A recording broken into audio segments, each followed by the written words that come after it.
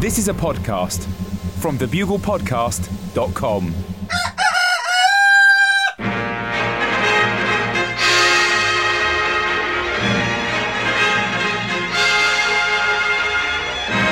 The Bugle, audio newspaper for a visual world. Hello, Buglers, and welcome to issue 268 of The Bugle, audio newspaper for a mercilessly visual world, for the week ending Friday the 9th of May 2014. That's right, week ending. We are now temporarily, at least, switching to a Thursday recording in an effort to make news happen one day sooner, thus giving the planet Earth a crucial competitive advantage on its rivals to help it maintain that number one ranking in the solar system. I'm Andy Zaltzman, live in London, the city that has once again beaten its old Siberian rival Verkhoyansk in its annual head-to-head who can have the warmest winter contest, 150 wins in a row.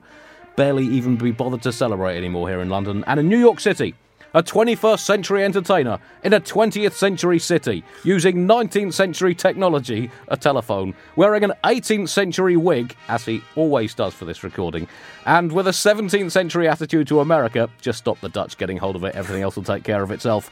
It's John Oliver! Hello, Andy. Hello, Buglers. The HBO show is up and running, or at the very least up and walking. The point is it's up. And thank you so much to Buglers who are tuning in, and to Buglers who are not tuning in, let me simply say this. What the f***? You're killing me. I made it clear that I needed every single one of you. What the f*** are you doing? Now, our first two shows have been based around the Indian elections, food labelling, the death penalty, and Sharia law in Brunei. Why? Because I know what people want, Andy. And I'm not afraid to give it to them. The people are crying out for a 12-minute piece on the death penalty while they're getting ready for bed on a Sunday night. It's like a warm glass of milk at the end of the day, except it's heated up to boiling point and then thrown straight into your face. The Indian election piece ended up going viral on YouTube in India. I think today it has over 1.5 million views, which is pretty incredible for something that does not involve a rapping kitten. And some of the best pushback pointed out that we had potentially got the map of India over my shoulder wrong. And to that, Andy, I simply say this. I'm British. It is impossible for me to get the borders of India wrong. If I draw them in a certain way, even if they make no geographic sense whatsoever, then that's just the way it is. What part of your own turbulent history are you struggling to understand? So this is Bugle 268. Coincidentally, the number of clauses in the prenup agreement made between Jesus and Mrs. Christ, according to a recently unearthed biblical manuscript that is unquestionably authentic, found in a municipal waste dump in Minnesota, believed to be the first draft of the Gospel according to St. Luke, entitled Geez, Did You See That? That's before the agents and publishers neutered it, of course. In this prenup, the future Mrs. Belinda Christ apparently stipulated that Jesus was not allowed to metaphorically or literally bring any of his ex-girlfriends back from the dead, have more than 10 of his mates round for dinner at any one time, that's why they ended up going out for the Last Supper instead of calling in some falafel, or turn water into wine whilst she was in the bath.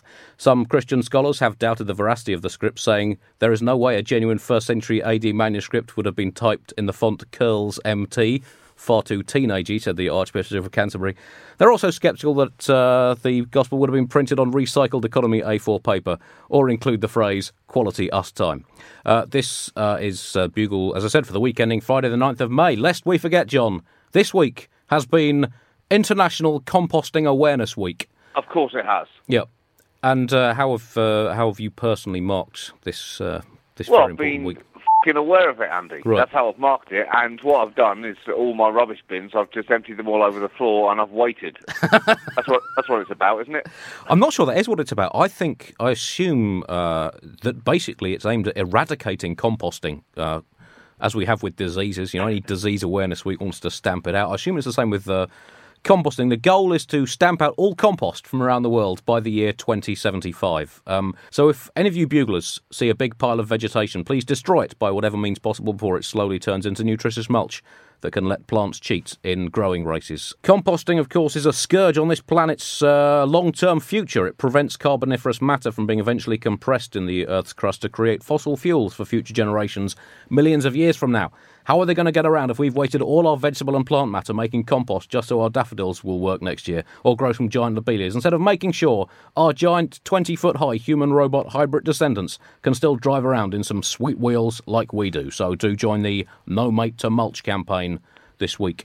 As always, a section of the Bugle is going straight in the bin. 2014 marks the 40th anniversary of the invention of the Rubik's Cube by Ernie Rubik, the self-styled Hungarian hexahedron, who accidentally invented the celebrity puzzle whilst working on a prototype for a new rotatable 54-flavour apple. The cube soon became the most popular thing in the universe and spawned spin-off products such as the Rubik Snake, the Rubik Newt, the Rubik Womb. That was fiendishly complicated. I could never work out how to get the placenta to stick, let alone get the baby out. You've either got it or you haven't with these things. The Rubik Stick, brilliant if you have an easily distracted dog. The Rubik Air, that never caught on as the gases proved to be poisonous. And of course, the Rubik Bickerstaff, modelled on the former British trade union leader Rodney Bickerstaff. And to mark the historic occasion of the 40th anniversary of the Cube, we are giving you a free side of an audio Rubik's Cube. Collect all 6 sides, then see if you can complete the puzzle. This week, side 1, top row, left to right, red, blue, yellow, middle row, yellow, green, orange, and bottom row, white, orange, green. To collect the remaining 6 sides, we will be releasing one every anniversary of the Cube that is a multiple of 40. So in just 200 years from now, you'll be able to impress your descendants from way beyond the grave with your amazing puzzle-solving skills. That genuinely might be in the top 5 stupidest things that's ever happened on this podcast. I think. And it's a high bar, but that really is utterly ridiculous. That has no point.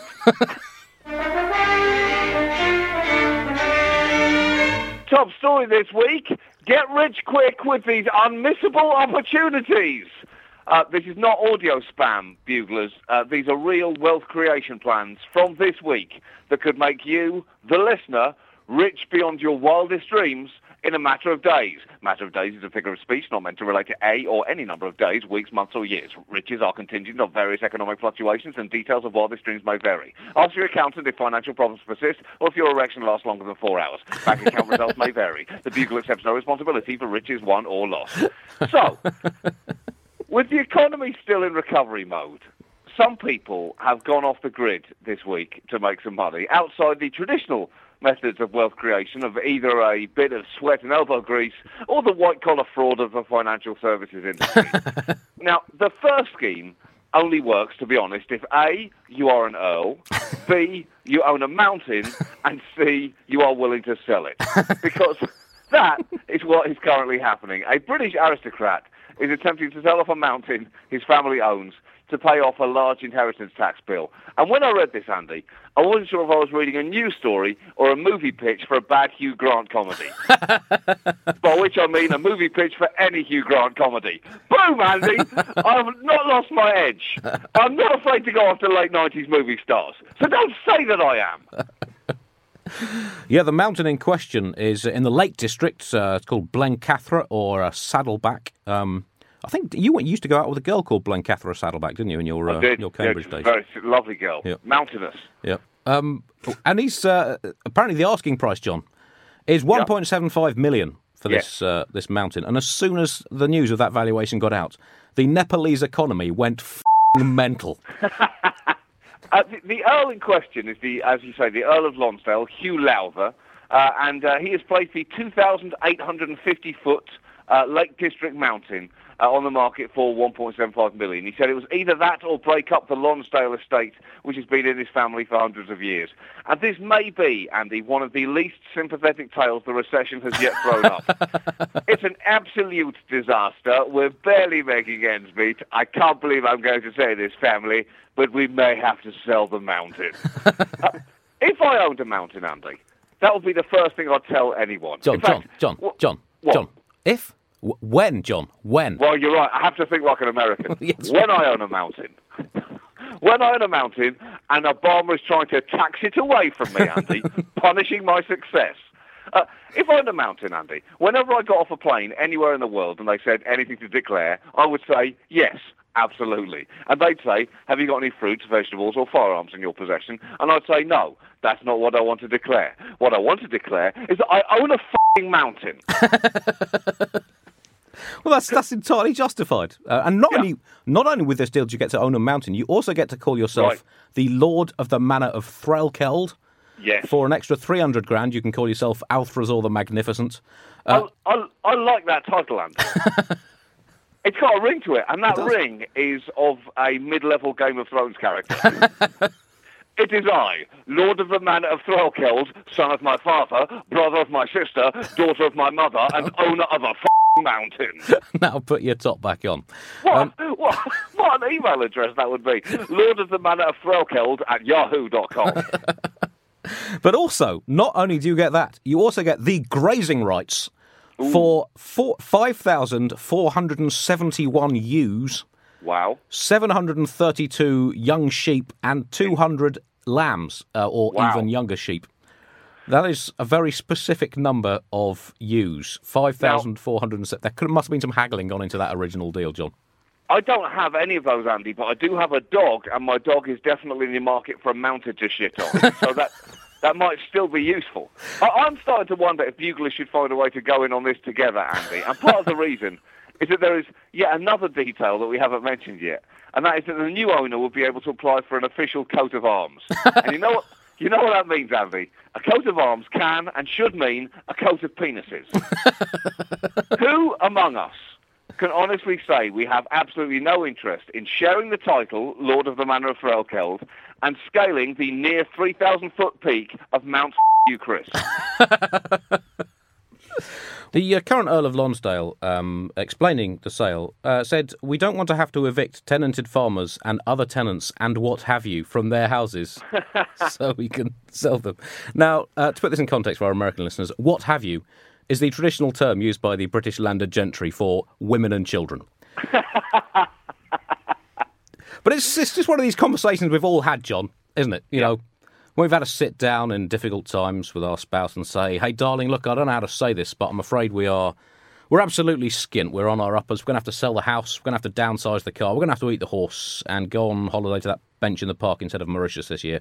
There's nothing else we can do. That's it. The good days are toast, and that toast is being eaten by the taxman with our last jar of family jam. We've still got each other. That's the most important thing.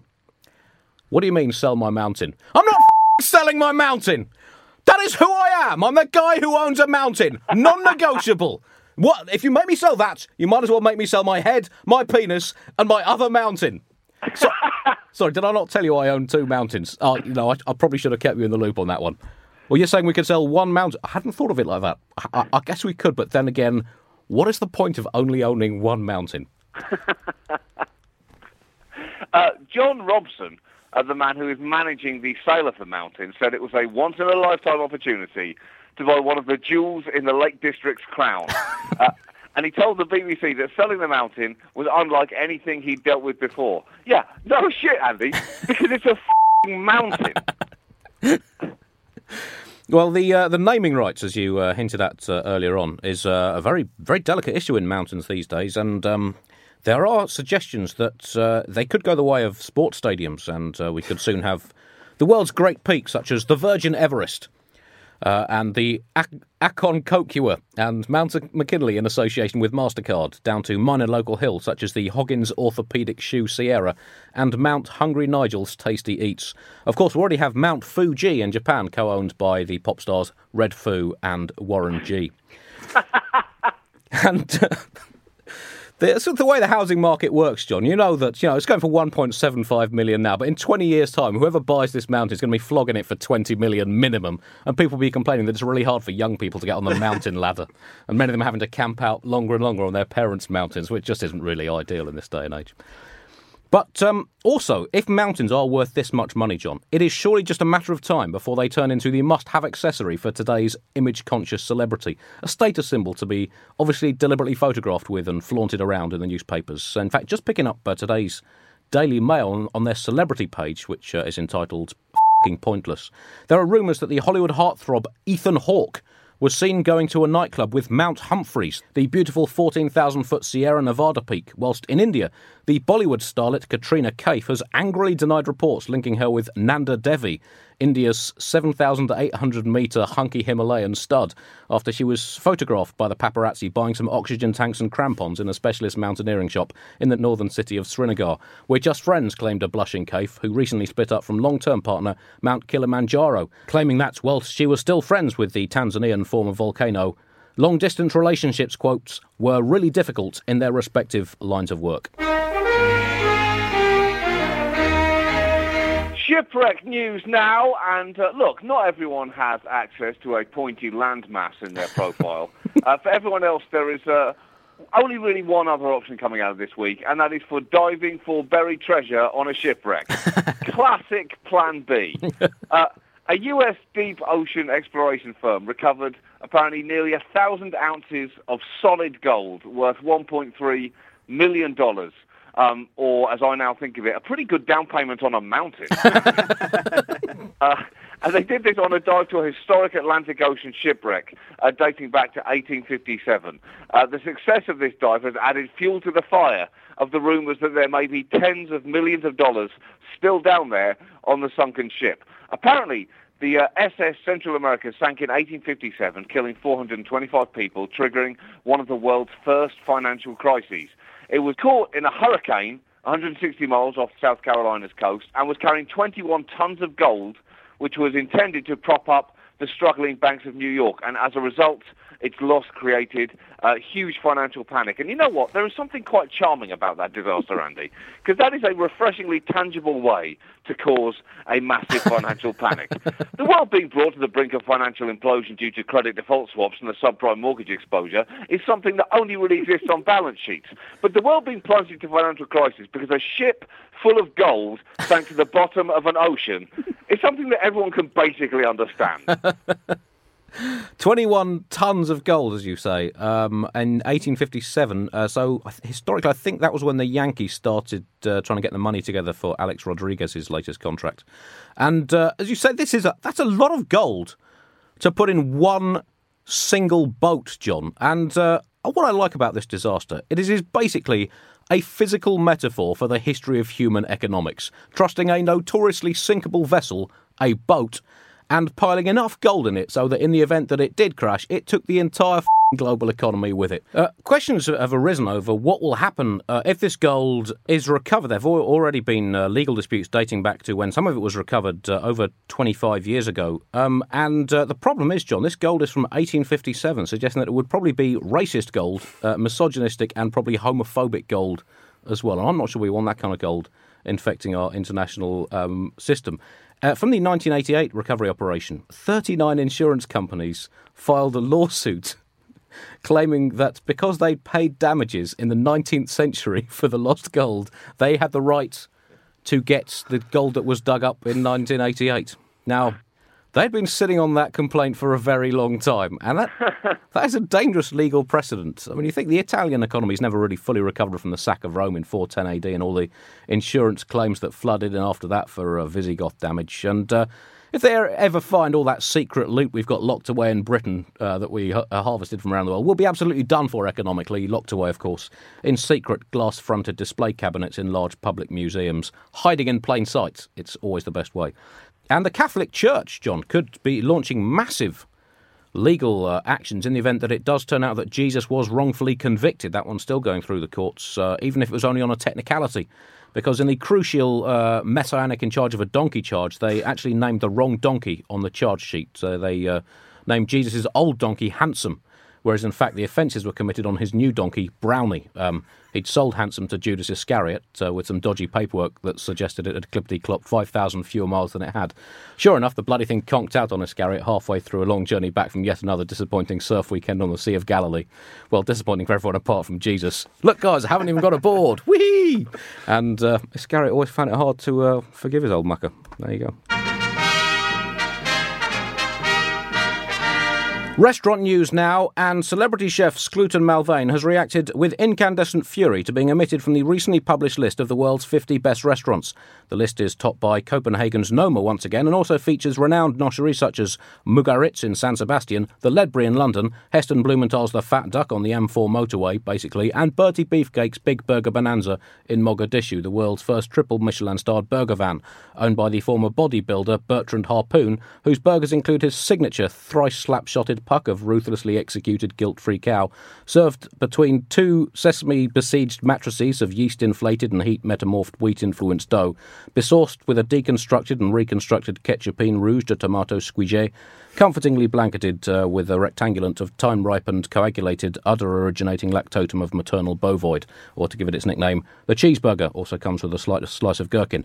Malvain, however, slammed the judges for being, quote, afraid of the new after they overlooked his newly opened restaurants, the Coopery in Gloucestershire, in which diners sit in giant coops and are served by waiters in pigeon outfits flying around the restaurant with jetpacks on, and vomiting partially pre-digested dishes onto their customers' plates. And they also overlooked his Parisian newbie, Le Conscience de Mort, in which diners are played the dying thoughts of the creatures on their plates, as voiced by leading actors such as Gerald Depardieu, Isabelle Huppert, Sean Connery, who does a sensational haggis, Michel Platini, Joel Batz, John Oliver, and Jean-Baptiste Lagrange, or Monsieur Crevette, the self-styled Marlon Brando of prawn impersonators.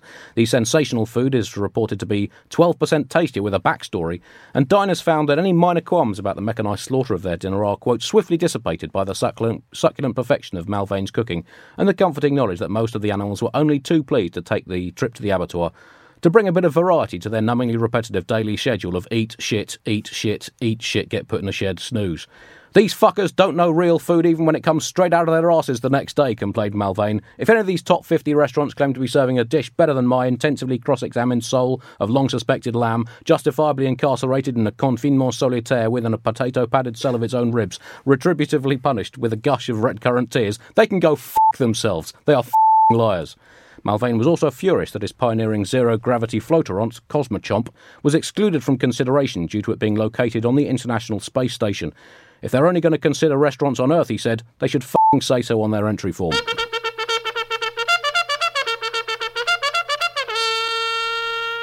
Your emails now, and we have an email here from Ben. He says, Dear Chris and Andy and John, I've been a Bugle listener for a couple of years now, and I've gradually noticed that it gives one a rather unique view on many of life's more awkward or difficult situations, often in some inappropriate way. That's what we're here for, Andy. Easily the most inappropriate of these to date occurred last Saturday morning around 9 a.m. I work at a pretty expensive restaurant, which also has some private suites attached. It's a fairly regular occurrence to get minor celebrities, footballers, etc. staying with us. Serving them professionally and courteously is generally just a case of treating them like any other customer.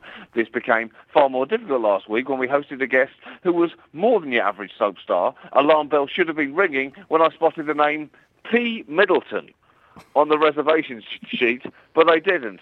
So I was taken completely off guard when her royal sisterness walked in the door with her latest squeeze.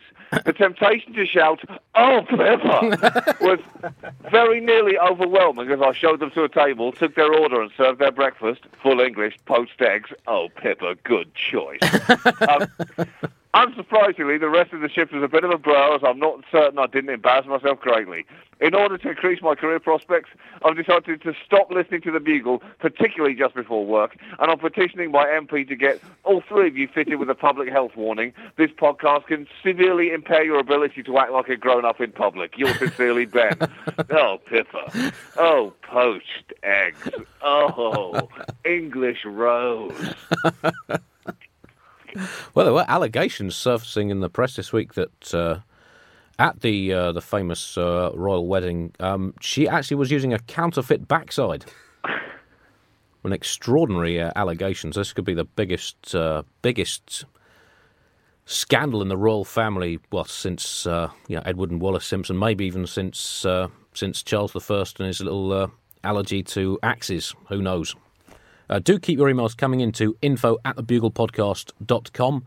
Don't forget to check out our SoundCloud page, soundcloud.com/the-bugle. And if you want to help raise the money for the Bugle Mountain at 1.75 million, then do take out your voluntary subscription at thebuglepodcast.com, where you can also find all the must-have or could-have Bugle merch. World Cup countdown now, and it's just 5 weeks to go until the World Cup. America, of course, have qualified alongside England. I imagine the excitement is ratcheting up in America, John. Can you just explain the scenes of mayhem on the streets? Oh, it's huge, Andy. If excitement for the World Cup, you mean excitement for the NBA basketball playoffs. That's kind of their World Cup, in a way. Some injury news. Portuguese star Cristiano Ronaldo tweaked a hamstring for Real Madrid this week, but should be fit for the tournament, despite also suffering a perforated quiff whilst trying on a new hat in a backstreet milliner's in the Spanish capital. Real Madrid boss Carlo Ancelotti explained, "I've told the players not to try hats on at this stage of the season. Damage to their coiffure and could result in 3 or 4 hours repairing it at the local hairdressers. Cristiano has his done by a lady called Pam, whom he flies over from Nantwich 3 times a week." Meanwhile, Guatemala midfielder Sanchimiliano Guavacado is ruled out of the tournament after getting his finger stuck in a mousetrap whilst trying to explain the offside rule to his wife using captured rodents. Russia's Vigor Chichikanichkin of the Russian champion Spartak Moscow out with a suspected lost boot. He can't find it anywhere. No-nonsense Russia boss Fabio Capello will not let the midfielder play in his plimsolls. It's not 1950, said the stroppy Italian. Brazilian goalkeeper Turnipinho won't be selected after FIFA ruled that his gloves, the fingers of which are made out of boiled turnips, are incompatible with their commercial sponsorship deals with McDonald's. Turnips are not part of FIFA's core values, said Sepp Blatter, chowing down on a no-quo. That's a nugget of questionable origin. And USA squad player, I imagine this being big news in the States, on Johan Santana, ruled out due to being a Venezuelan baseball player. The Baltimore Orioles star pitcher was expected to be a backup for Clint Dempsey, but despite his $20 million plus a year pay packet, is neither American nor a football player. And now, first, in our countdown of the World Cup's greatest goals, at number 3, Argentina 1978. What a goal! Oh, a terrific goal! That is a beautiful goal! The frame of the goals at the 1978 World Cup in Argentina had a simple construction, posts and a crossbar, with just 2 short horizontal poles sticking out horizontally backwards from the top corners where the post met the crossbar. The goal net was strung extremely tautly down from these prongs to be fixed on the ground about 3 metres behind the frame of the goal. Thus, from the side, the goals had the elegant shape of a sail on a sailing boat. The diagonal angle of the net and the tautness with which it was strung down to the ground meant that the balls entering the net for a goal high up were deflected swiftly, spectacularly downwards, with the ball often staying within the confines of the goal rather than bouncing out again as if they were afraid of being scored. You really knew a goal had been scored in Argentina 78. No side-netting confusion for these brilliantly designed masterpieces of goal architecture. The pile-driven 30-yarder was given a pleasingly unarguable aesthetic. Whack, goal, no arguments, whilst low ground shots gave the net an abbreviated but sharp ripple effect, again decisively signalling goal. Far removed from today's homogenised goals with their drab corporate uniformity of design and net bulge, the 1978 Argentina goals were classics of their time, unmistakably distinctive, and truly some of the greatest goals the World Cup has seen. Next week on the World Cup's greatest goals, the sinuously, almost erotically curved goals of Chile 1962. Oh yeah, like Jane Mansfield in a fishnet singlet. Good God, yeah. No wonder Garincha kept banging them in. And as the official broadcasters of the FIFA World Cup, we will tell you all the scores as they happen through the tournaments in June and July. You will not be able to hear them anywhere else. So that is it for this week's Bugle. Sorry about the telephone sound quality coming from the States. We hope to rectify that for future recordings. Until next week, Buglers, goodbye. Bye.